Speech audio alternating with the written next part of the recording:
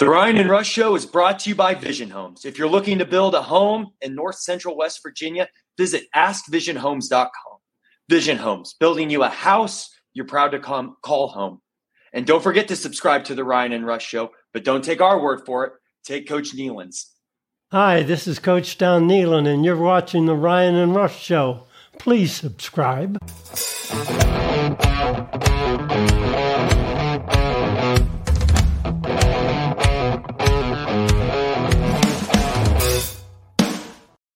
And we welcome you into another edition of the Ryan and Rush Show, your source for West Virginia sports. All right, Ryan, time for your bold take to happen. West Virginia going 4-1 before TCU.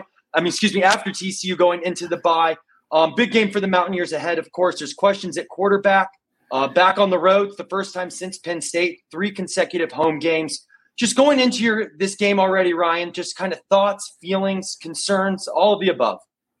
Yeah, it's another great opportunity. Not many people giving you a shot to win a road game. I think you mentioned it. I think this is where playing a team like Penn State in week number 1 helps you in a road spot like at TCU, because nothing will ever beat Happy Valley in primetime. So, yeah, I mean, we're just over 48 hours from kickoff, Saturday night, 8 o'clock under the lights in Fort Worth.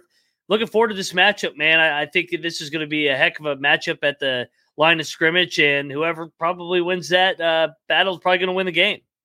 Hey, that's a battle that I will take the Mountaineers in, but we'll get to that in a second. Let's kind of break this down a little bit. First off, the starting quarterback for the Mountaineers. I think our lean is towards Nico, especially with getting Garrett Green healthy, especially with the bye on the back end.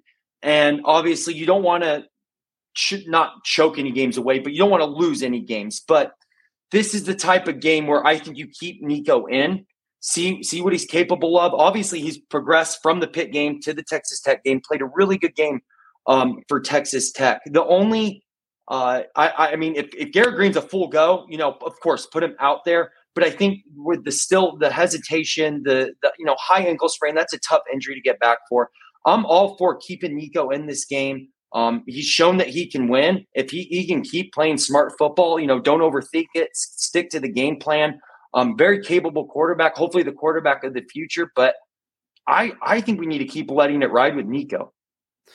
Yeah, well, it just depends on Garrett's health. If Garrett's fully healthy and he can move around in the pocket, open up those RPOs even more, obviously I'm rolling with the vet on the road. But if he's compromised once again, if he's an emergency quarterback, as they say, then yeah, you ride with Nico and continue his progression, proven that he can run the offense.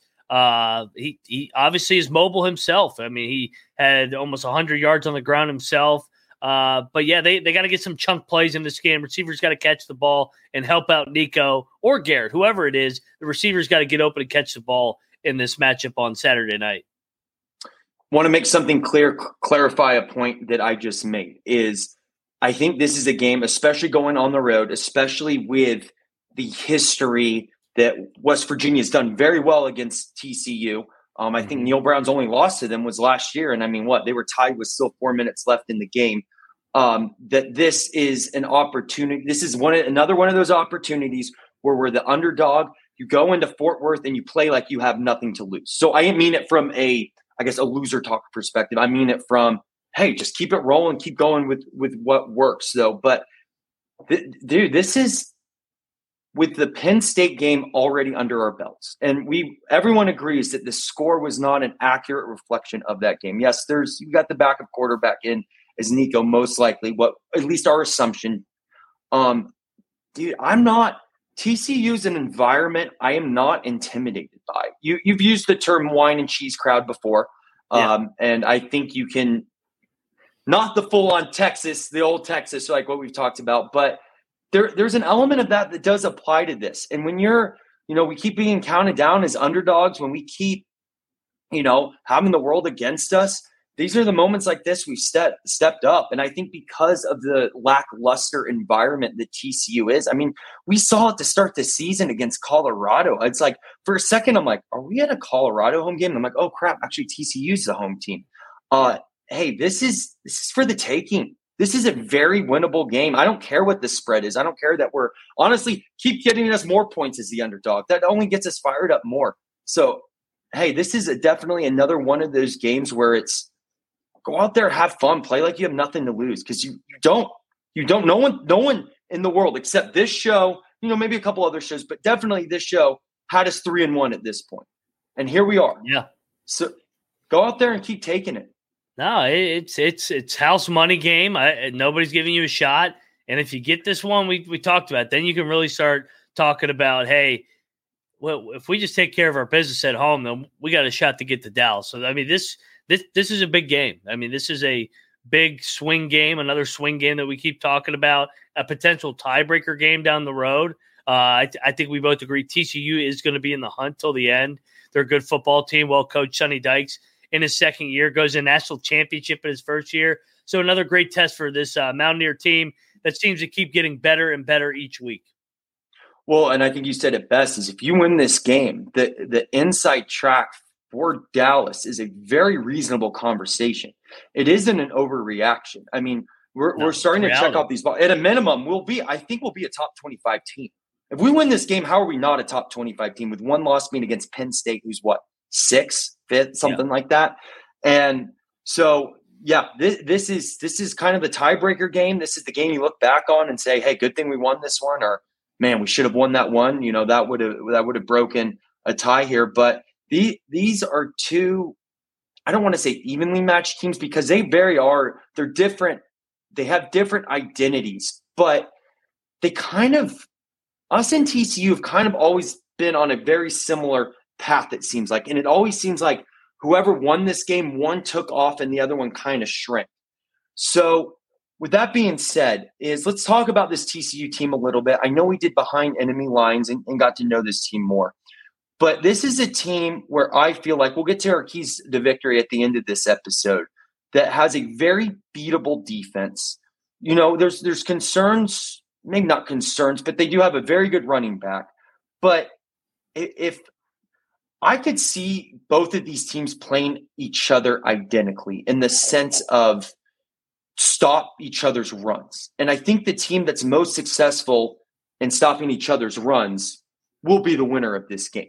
Because Chandler Moore, I mean, he still has a lot to prove. Now, he has been better than I think people thought he was going to be. I think people really thought, who is this guy sort of thing. But I'm all for making him throw the ball. Make him make mistakes. And hopefully our secondary, their defense keeps playing well. Our secondary steps up like it did against Texas Tech this week, and which hopefully can lead to the turnover battle, winning the turnover battle. So, hey, I'm stop the run here.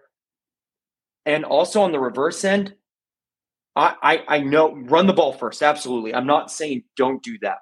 But what I'm saying is I think last week against Texas Tech, I definitely feel a lot more comfortable with Nico taking a little more risks, throwing the ball a little more. Our receivers need to catch it, don't get me wrong. But he's proven himself, at least temporarily, as a capable passer. So I'm not scared either to let a couple of those just go. I mean, we saw it earlier this season with Sanders for Colorado is he was slinging the ball around. So I definitely think there's an element as we're talking about the RPO Markiel of, you have 3 chances every play. You either keep the ball yourself, you hand it off to the running back, or you throw a little something to the tight end or a receiver coming over the middle. So I'm with that, spread the ball out and then combination with how dominant we are in the run game. This is a very beatable TCU team. Yeah, and we're going to have to stop their rushing attack because they're averaging over 200 yards a game. I mean, they're kind of like us in that way. And Chandler Morris people overreacted to week 1 because it was Colorado. It was Deion Sanders' spotlight game. Chandler Morris didn't have his best game, but since then he's been 7 touchdowns, 1 interception. He's been good since that opener. He just had a couple of bad mistakes, but the stud guy is Amani Bailey. I mean, over almost 500 yards in 4 games, 6 yards a carry. They're a good offensive team. It's pretty simple. Like Sonny Dykes can coach offense. That's kind of what he was last year with Duggan in that group, and he's kind of doing some of the same stuff with Chandler Morris now, and he did it at SMU too. And you mentioned it. We can have some success in the air, I think, this game. SMU and Houston did, but they both turned the ball over as well. They both had 2 interceptions compared to Deion's son, who completely lit him up. I kind of throw the Colorado game out of the bag. I mean, that was such a weird game with Deion. First game, Colorado. Week 1, head fake. I mean, I really don't look at that game, and I don't look at the Georgia National Championship game as formulas to beat TCU just because it was such a fluke in week 1. And then obviously, if you have Georgia's players, you probably should win. Yeah. What if you had a concern going into this game, Ryan? What would your concern be from the West Virginia side of things? Them being able to run the ball and dictate the line of scrimmage when they have the ball. Texas Tech ran the ball late on us in the second half, maybe a little bit of prevent defense, but they were able to get over 100 yards rushing attack. Pitt was able to run the ball early, but then we tightened some screws up. It comes down to tackling, man. These guys are fast. They're elusive. They're going to put you on island. So you got to be able to tackle. You can't give these guys missed tackles, yards after contact, as they like to say, yak. So I think it just comes down to disciplined football on Saturday night. Yeah, I think this goes into, from a defensive side of things, to win the game, stop the run. From the offensive side of things, the offense that's willing to, if they're is willing to adjust if their run game's not working or not working as well as they need it. Because we could see kind of the same game plan from both sides. I know I led off this episode with saying that kind of different teams, different identities, but that doesn't necessarily take away from what both teams are going to, how the matchup is itself and what they're trying to do. Because you kind of may see like a mirror looking at a mirror this game, and the team that is willing to make adjustments and be successful in those adjustments will win this game. And I know that may be like a no duh, the team willing to adjust wins, but I don't mean it in the like just general adjustment terms. I think both teams are basically going to be kind of trying to do things from the same playbook, and who's ever willing to be a little more uncomfortable. Now, don't get me wrong, Neil, don't start, reverting back to, let's try to surprise them. Not that sort of thing, but okay, they're really preparing for this run. We're running almost every passing play out of play action now, or, let's go back to pistol, or just make the small adjustments, keep this game close for as long as possible. And then that's when you dig those plays out of the playbook and just let it rip. Well, and for TCU, this is going to be by far the best defense they face. Colorado's an atrocious defensive team. They're great offensively, but defensively bad. Houston, never known to be a really good defensive team, especially under Dana. And then SMU, they're an offensive air raid team. Just their head coach is a disciple of Sonny Dykes, so mirror images of one another. This is the first really physical team that they've played. They've played kind of finesse teams for the most part early on. So, yeah, just looking forward to seeing somebody punch them back. Because, like you said, Colorado just beat them just with the craziness of that game. Yeah. All right, Ryan, we're getting to that point in the episode. The keys to victory. We've talked about this game all week. It seems like ever since the Texas Tech game, we're on to we're on to TCU. Let's go to 4-1 into the bye. This is definitely that prove it game where we talked about the inside track. So how does your bold prediction be made correct? 4-1 West Virginia. Yeah. How do we make that possible by beating TCU in Fort Worth? Well, I think I already talked about it. My first key to victory, disciplined football, no yards after contact, no yards after catch. With the way that they played, they were able to get away from SMU and Houston. You've got to tackle them in space. With the way that they construct their offense, Sonny Dykes loves those mismatches. They'll play fast. They'll play tempo. They're going to put you on an island and make you tackle them one-on-one. You've got to secure the tackle so that you can keep them in second and manageable, third and long situations where then you can dial up some blitzes compared to big chunk plays that are momentum swingers. And then my last key to victory, and it's the key to victory of every game. This is going to be in the trenches, man. Both teams want to run the ball. Both teams want to run the ball down each other's throats. Both teams almost averaging 200 yards a game as a team through the ground, whether it's Donaldson or Bailey over there at TCU. Whoever controls the line of scrimmage is going to win this game. So I think you look at the rushing category, whoever's able to get the most chunk plays out of their ground attack and really dictate the tempo of the game. And I think West Virginia can drag them through the mud, man, and make TCU play a style of play that they're not really wanting to play, kind of like K-State in the Big 12 championship last year and Baylor did and Waco last year as well. That leads me right into my keys to victory, Ryan. First key, make Chandler Morris throw the ball. So what does that mean? Take away their run game. Take away what they do best. Stack that box. Go after, blitz, do disguise packages. Just create absolute chaos. They proved it last week with Shuck, and too bad of an injury, of course. I'm not saying do that, but hit him, make him uncomfortable, because if Chandler Morris knows he can't hand off the ball for an easy couple yards, like, you're ready to go for that, but then you're also disguising some blitzes in there. Next thing you know, he's seeing ghosts, as the term we've heard before. And because of that leads me into point 2, win the turnover battle. And I'm going to say win the turnover battle by 2. Kind of the opposite against Texas Tech. We gave it up. Thank goodness we got out of that game. But we need to make some plays. Like against Pitt, similar thing. We need to win that turnover battle. We need to get a nice interception, maybe get in their heads with, stopping the running game, punch the ball out, get a fumble, but win the turnover battle by 2.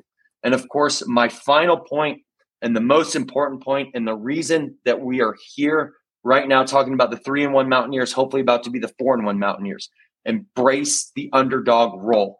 You've played in Fort Worth before. You've done well in Fort Worth before. You've played this TCU team. They were national runner-ups last year, and we probably gave them, I guess maybe the Baylor game, but we gave them one of the hardest times they faced last year. That wasn't Georgia, of course, or Kansas State. But we do well against this team. So let's bring that back. We've already played at Penn State during a whiteout to start this season on national TV. I mean, if you can do that and actually do pretty decent, you can go to Fort Worth and punch these guys in the mouth. TCU, we've talked about it, Ryan, is you see a team win a bunch of one-possession games one year. The following year, usually things even out. They start to lose one-possession games. Hey, this is our chance to make that up from last year. And, hey, that's what you do. You embrace the underdog role. Everyone's still counting you guys out. So let's go Mountaineers. Let's go West Virginia, and just punch them in the mouth and punch them early and go out there and show that you actually should have been the 12-point favorites or whatever it is by game time. Yeah, I think you make a great point too with the one possession regression. We see it all the time. For example, the NFL with the Vikings, they won 11 in a row last year. Now they're 0-3 with these one score games. So I think you get them in a one score game, man. I think they're not used to winning those games this year. They haven't won them yet this year. They kind of won blowouts. So I think compared to us, we're comfortable in these ugly games. Pitt, Texas Tech. So yeah, keep this thing close. Give yourself a shot in the fourth quarter, and man, let's get this thing to 4-1 and make me look like a prophet. And there you go. Make it ugly, man. And you can do that here in Fort Worth. So anyway, guys, another great week in the books. Hoping to have another Victory Monday on Monday. We love you all. We appreciate you all. Thank you for the support. And hey, let's go Mountaineers. Let's get to 4-1 and enjoy that bye week. And then we know what happens after that with a former coach of West Virginia. So anyway, have a great week, everyone. Thank you. Let's get to 4-1. Go Mountaineers.